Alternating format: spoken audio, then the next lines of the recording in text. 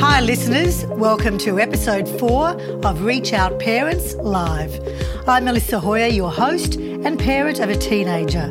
I'm really excited about this episode. Today we're talking drugs, alcohol and parties. And I know from personal experience that this can be a pretty nerve-wracking topic. It can be hard to know whether you're doing the right thing and setting the right rules. And teenagers almost always have a different idea to us parents. But with the right tools and some open communication, things don't actually have to be so tricky. We've got Paul Dillon with us today, the expert on teenagers, alcohol and drugs in Australia. He'll be answering questions submitted via comments on Facebook where this conversation originally appeared. So, let's go.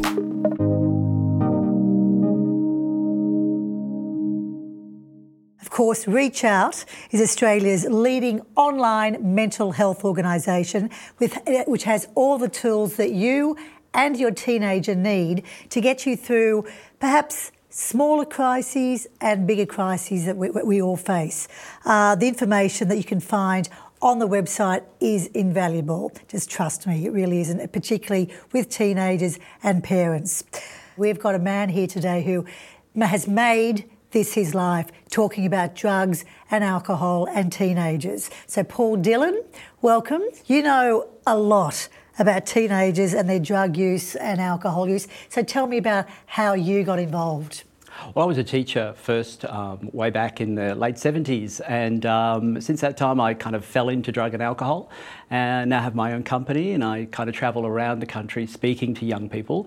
I speak at about 200 schools every year, speaking to about 120,000 young people. So I have a kind of a unique kind of opportunity to speak to young people, get them to ask me questions, and certainly feed that back to parents. What sort of questions do they ask? Is there one sort of overriding one that you often find that kids really want to know about?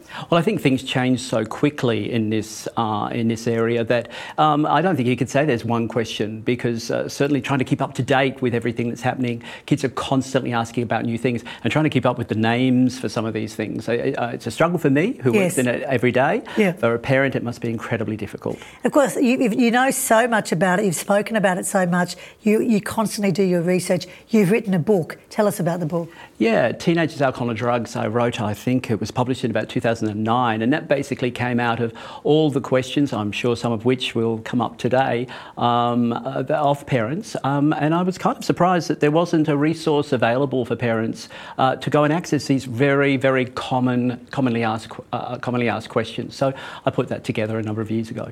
Actually, we've got so many questions today, so we're actually going to jump into a few. And of course, if you do have a question, please go to the comments section on the Facebook page that you are watching right now. Okay, so Siobhan says the advice is often to start a conversation with your teen about alcohol and illegal drugs. But I know I and many parents find that a bit daunting. As parents, how can we start that conversation? Well, it's incredibly important to start that conversation, and my kind of feel on this is that you should do it as soon as you start giving drugs to your kids, to be quite honest. We live in a society where we're giving pharmaceutical drugs to our kids very, very early. So the next time your child asks, says, I've got a headache, have a look at the medication, talk about, it says use only as directed. Those kind of conversations about appropriate use are very, very powerful. Yes. But certainly, with the media, we're constantly seeing stories about drugs. The key to any conversation is it has to be age appropriate, though. Yes. And certainly if your child says, puts up the shutters, shut it down. Don't push it. Are you seeing, we've worked in that world for so long, are you seeing a decrease in alcohol and drug use with our teenagers? What's sort of a generic, it's a very hard question to probably answer, but is there a generic trend at the moment? Well, certainly around alcohol, we're seeing some very, very positive signs. Right. We now have the highest number of non-drinkers in our secondary schools than we've seen really since records began. Back in 1999, we only had 1 in 10 12 to 17-year-olds who had never drunk alcohol. It's now 1 in 3. Wow. So it's quite dramatic, the change, and it's not just Australia, it's around the world. Now, what would you put that down to? Well, I think there's a number of different factors. Certainly in Europe, where they're seeing a similar thing, they say it's got to do with better parent education. But I think it's also got to do with the fact that we're seeing young people who now there is social value attributed to non-drinking. Yep. If you're a non-drinker, you're the person who looks after your friends, and it now has social value. It doesn't have quite so much value amongst adults, but amongst young people, it's a trickle-down effect from the designated driver. It's a very powerful change that is occurring, and as I said, not just in Australia but around the world. Well, that's good to hear, because I think we are often bombarded with media stories about, oh my God, all of our teenagers are either on drugs or they're drunk. So I think to actually know the real truth behind it is. And I think it's always important for parents to kind of look, when you see a statistic of something like 10% of young people are doing this, flip it over. It's a really important thing to go, well, that means 90% aren't. We never talk about those young people who don't do it. We always talk about the young people who do. We look at figures in a very negative way. Flipping them over, the promotion of what we call the positive norms is very, very powerful. I've got another question. God, they're coming in thick and fast. From Sam. Sam says, I've heard of parents talking about giving their teenagers a small taste of alcohol because they think it will teach them about responsible drinking. What are your thoughts on that? Well, there's lots of research in this area now. I mean, certainly in the years that I've done this, we've seen the wealth of research just growing. It was called the Mediterranean model. I suppose that's the best known kind of word for it.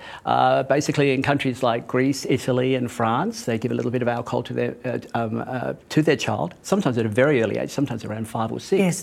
And what happens is it's meant to teach responsible drinking. The evidence that we have in this country is that the Mediterranean model does not translate to this culture. So what you see is those young people who are given alcohol in that way actually tend to have greater problems with alcohol in the future. We also have the other issue around the protective effect of alcohol, that giving alcohol to 2 bottles to take to a party is somehow protective. There's been a fantastic study, an Australian study that was only just released last year, which really came out with some very, very strong statements at the end.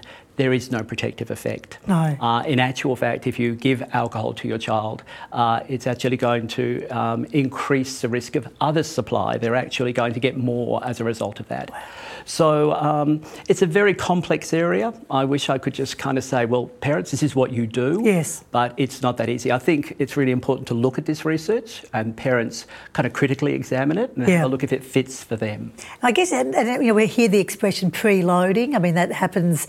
Is that happening more and more and more? Because number one, the expense of teens going to a bar or a club or wherever, that's expensive. So is it better for them, not better for them, but they think it's better value to sort of stay at home and load up? Yeah, there's been a few studies looking at preloading, and certainly when you actually look at it, it's actually, very importantly, it's not economical. What tends to happen is if you're a little bit drunk and you go out, you tend to drink more. Yeah. So, but in terms of very young people, we are seeing the whole kind of phenomenon of the pre-party that young people go to. Often parents don't even realise that the party they're dropping their child off at 8 o'clock at night is not the real party that they're going to end up at. Yes. So, it's really important that parents do their homework here and really do some digging before they allow their child to go somewhere.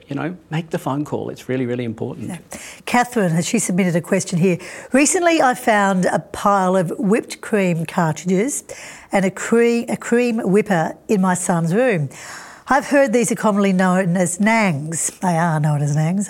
He's 18, so he's legally allowed to purchase them, but she's asking, should I feel worried about that? Well, nangs, I suppose, the product you're looking at is nitrous oxide. Yeah. Nitrous oxide's been around for a long time. It's the gas that you get when you go to a dentist. It's a gas that many women will remember very fondly during labour. And it can be used, compressed into little silver cartridges. When I was young, they were called whippets. They're now called nangs. And if you inhale nitrous oxide, you get a very brief high, 40 to 90 seconds. And what we've seen in particularly the last 2 years, a real surge of interest amongst sometimes very young 12, 13-year-olds are nanging now.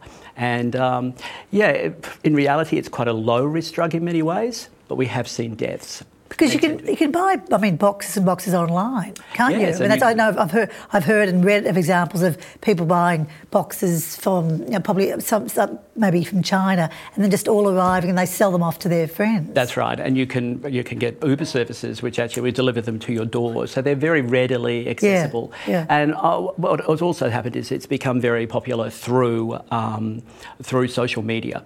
They've been able to access them, and so what happens is that they perceive them as being safe. And of course, things can go wrong. We have had deaths. They tend to be death by misadventure, where a person gets intoxicated and either falls from somewhere or hits their head. But and also the amount. I've also heard that if you had 15 or 20, that is just absolute sort of danger territory. Well, I don't actually know if that's quite the case, but realistically, I think when you start looking at young people who are doing 15, 20, 30, they're perceiving it as not being risky. There's no risk, and that's when young people do very dangerous things, and unfortunately we have seen tragedies occur. Yeah. I mean, I guess, going from NANG to something like cannabis, Luke, one of our viewers today, what about cannabis? A lot of people are pretty relaxed around it, as it's even legal in some areas of the world, as we know, but how should I approach this with my teenager, the use of cannabis? Well, certainly we've seen a tremendous change in the attitude towards cannabis. I mean, back in the 90s, any media outlet was wanting to put horror stories around cannabis on the front page. We very rarely see those stories anymore. It's got an awful lot to do with medicinal cannabis, the introduction of medicinal cannabis. But certainly the legalisation debate is heating up around the world. We now have 2 countries that have legalised it. I think the important thing for a parent is to acknowledge that there is harm associated with cannabis. Not for everyone. What we know is about 1 in 10 people who use cannabis will have a significant problem with the drug. The vast majority don't. And that's what makes it really difficult to talk about, because if you go down the kind of the hard line, it will cause all of these problems. Kids can take 5 seconds to look on the internet and kind of disprove it. So you've got to have a very balanced approach here. And what are potentially some of those long-term issues that can affect you if you are using cannabis for a relatively long amount of time? Well, I think we have to remember overwhelmingly cannabis is smoked, so the respiratory diseases that you see with smoking cigarettes would be the same. Certainly you've got the legal implications. If you get caught with this drug, your life can change. And then I suppose the big one has been around mental health. We know that what cannabis can do is it can unlock a mental health problem for those who have pre-existing conditions. It doesn't cause mental health problems so much, but it unlocks it in those who are susceptible. It's interesting. I guess this is probably a good follow-on then from that answer. So how can you tell if someone's drug use is problematic or it's just a one-off? Yeah, look, I think most probably one of the big questions I get asked by parents is, look, I found drugs in my child's room, what do I do? Yeah. And the first thing I always say to them is, when you've calmed down a bit, say to your child, why are you using this drug?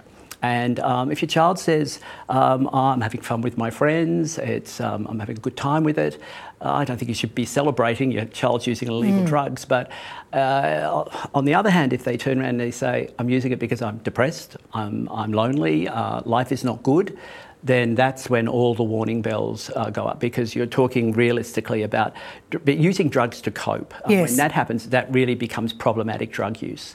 The other, I think, incredibly important thing about problematic drug use is when you experience problems with your drug use, whatever those problems are, and you continue to use, even though those problems are occurring. Remember, you can ask questions to Paul if you go to the comments section on the Facebook page. I'm getting lots of questions, Paul. You ready? So what about dealing with different rules when you co-parent? I think this is actually such an interesting one, because obviously there are different rules in different households. How do you deal with that when it comes to the different approaches to drinking and parties that may be given from each parent? I think with the greater number of families that are, broken families, where one parent tends to be a little bit more permissive than the other one, this sets up great challenges around alcohol and parties, where you do have one parent who's doesn't see their child that much, and so they're willing to let them do things that the other one has put very, very strict boundaries around. The one thing I say to parents who ask me about this, and I get asked a lot, is if there's one thing that you should try to agree on, it's this area, because your child will manipulate you and silo you to make sure they get what they want. And that's the one, as I always say to parents, the most important thing you could say here is don't come to me, don't go to them. Come to us. Yes. Come to both of us and we will make the decision together. Because what they will do, as I said, they will set you up against one another, and that's the one thing you don't want. You don't want that. Actually, we've got a good video here where we've spoken to a whole lot of parents about alcohol and teenagers. Let's take a look. They've seen that that we don't overindulge, so I think that's actually good, that you need to be role models. I've always said to them, if you wanna have a drink, please come and talk to me first, so that we can talk about the safety of that. And if you drink a bottle of vodka, you can be in serious danger, and you can end up in hospital, and we don't want that. So we'll make sure that it's in a safe way. It can be dangerous. It's for adults. Even if you see other teens drinking, even if that teen's mum or parent is okay with it, doesn't mean we are. I talk with my kids a lot about what's going on, and and their friends, and who's doing what and things like that at parties and whatnot. My kids are fairly open and fairly honest with that sort of stuff, and we just sort of have general conversations. And I've shown him pictures, I've shown him videos. To me, it's very important for him to visualize things, because they will stay in his memory. Just talking about them, say drugs are bad, it's just not good enough. If we've got the news on and we're watching the news and there's a story that's come up, I've really talked to them about drugs then. Regardless of what happens, if you're out and you have had a drink or you've taken something, ring me. I won't actually ask questions, but I want you to know that I will always come and pick you up. We flat out said to him, when do you think you'll start drinking? He goes, probably 17. I'm like, I'm sorry, when's the legal age? 18. So when will you start drinking? 18. Yeah, that's right. Well, a lot of tips in that video. I mean, from open conversations, role modelling, delaying consequences so your teenager stays safe. Was there anything that any of those parents said that sort of really stood out to you, Paul? I think one of the most important things that a parent can say is that if something goes amiss, call me. Yeah. One of the things I say in almost every parent presentation is every time your child leaves your home, you need to turn around and say, if something goes wrong, you call me anytime, anywhere. I'll be there. And no questions asked. Yes. Then there'll be lots of questions asked the next day. Yes. But when tempers are down a little bit, but at that point you actually you will be there. You love your child, whatever they do. You might not like their behaviour, but you always love them. It's a really key part of parenting. I mean, many parents have been asking about parties and how do you host a party? Because when you then have responsibility for potentially maybe 100 kids in your home, how does a parent go about that, safely? Well, I think you've kind of put it beautifully there, where you've said, it could be up to 100 young people. This is really the very first generation of parents who have actually put on events where they've invited the whole year group to a party. Never used to be like that. No, it's a very new phenomenon, and it has huge implications. I mean, if you're doing it in primary school when there's like 20 young people, 20 in a class, then you haven't got too much problems. But when they're 150, 200 in a year group... Thank you, social media. Exactly, you've got a huge issue. And so I think when it comes to, hosting a party, it's about, there is lots of websites that actually give very good information about how to host it as safely as possible. Registering your party with the police is a very important thing to do.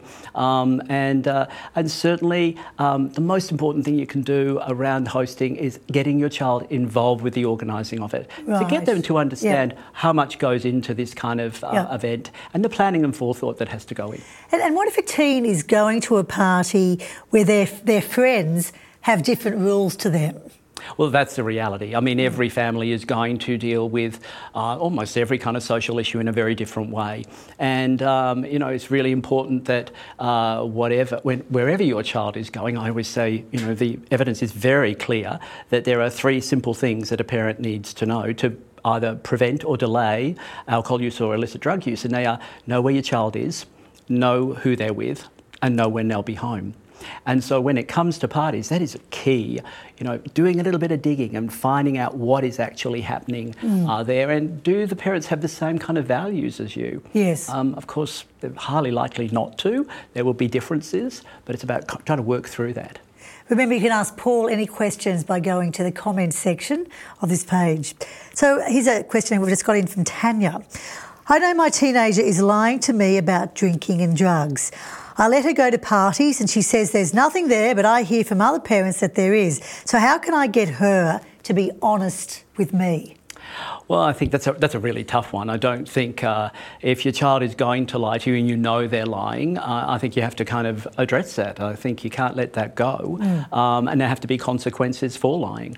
But it is tough. I mean, the reality is, parents often say to me, but I trust my child. And I look at them and I say, how old's your child? And they say 15. And I go, you're an idiot. I mean, the reality is you can't trust an adolescent. Now, do you have to? Of course you do, because you're going to have to let them grow up and do things that are going to put them out of yours and their comfort zone. But I think when it comes to young people blatantly lying to their parents about activity, then you really need to pull that back a little bit. Because if you absolutely know she's lying, as I said, there needs to be a consequence for that. I want to move on to sort of the more specifics about different drugs. I mean, how dangerous is MDMA, and should I be worried about it with my teenager?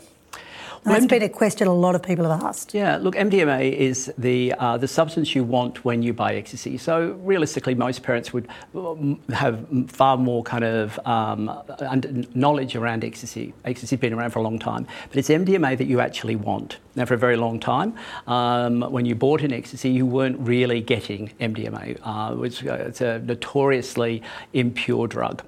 That has changed in recent years. We now have high-strength MDMA, and certainly that is having huge implications, not only in Australia but around the world. We're seeing very high-strength drugs that are causing, unfortunately, some tragedies to occur. Yeah. So when you look at, is that sort of drug, is MDMA one of the ones that you're noticing more kids are taking? Yes, certainly. I think, we don't want to go down the lines of saying it's an epidemic or, trying to scare parents, but certainly we're seeing growing numbers of young people. It's the one drug that I suppose, I see as my greatest challenge in being an educator to teens.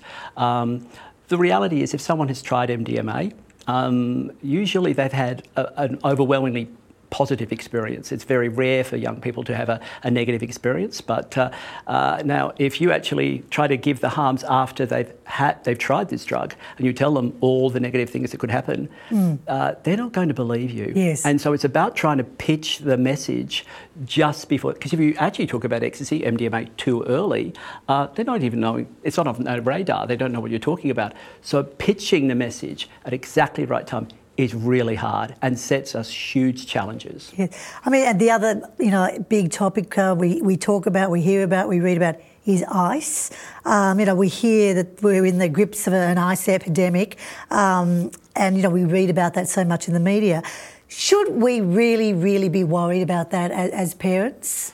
Realistically, I mean, if you work in law enforcement, you work in frontline health, ice continues to be the bane of your life on a daily basis. Where this drug is a problem, it's a significant problem, and it's not going to go away anytime soon.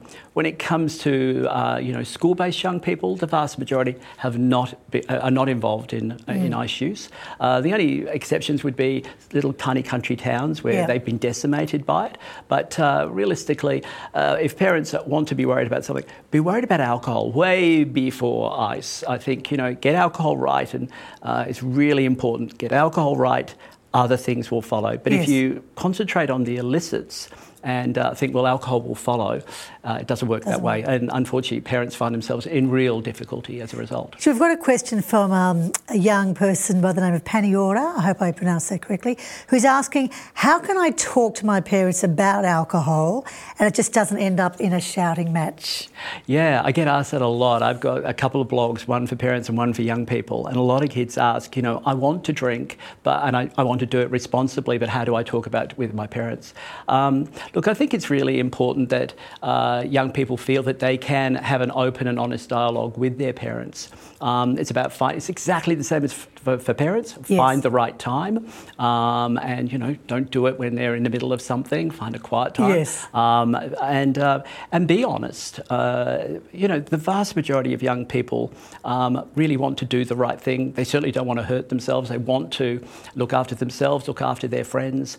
If they can communicate that, one of the big questions I get asked is, how can I convince my parents to let me to go to schoolies? Yes. And I always say, well, tell them your plans of how you're going to keep yourself as safe as possible. What are you going to put into place? Yes. So I think around alcohol, it's the same thing. Raising it in that kind of way and say, look, can we have an honest, upfront discussion around alcohol? I can imagine the amount of parents who just come up to you in the street asking questions.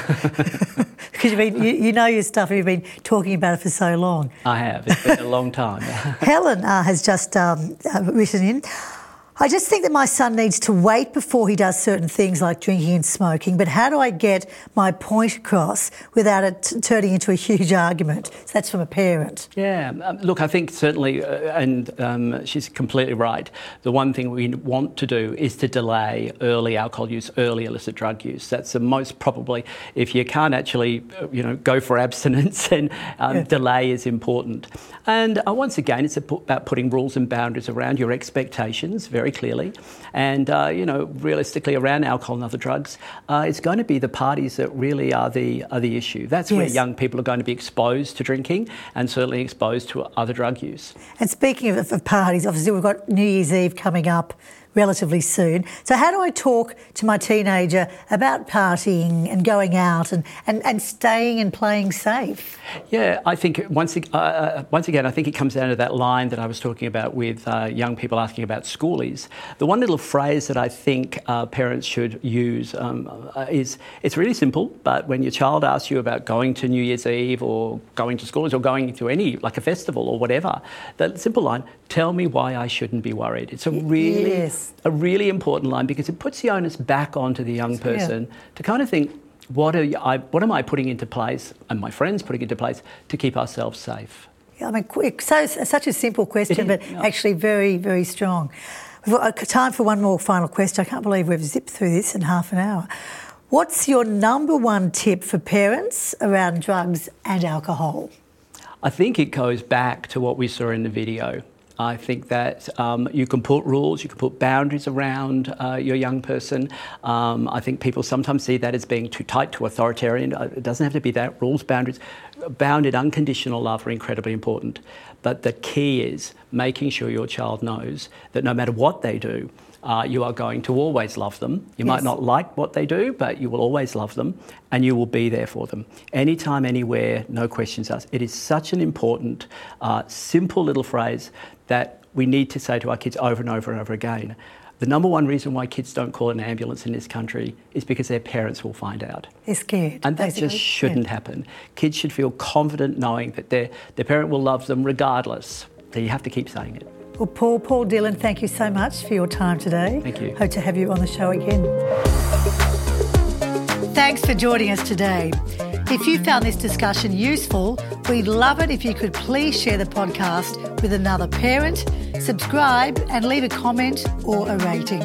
Your feedback is valuable and will help us keep making the podcast better and better. And if you want more from Reach Out, head to reachout.com/parents. We've absolutely loved having you with us for the first 4 episodes of our podcast. We're having a break over Christmas, but our next episode will be out at the end of January when we'll be talking about body image. It'll be a great conversation, so please subscribe now and don't miss out.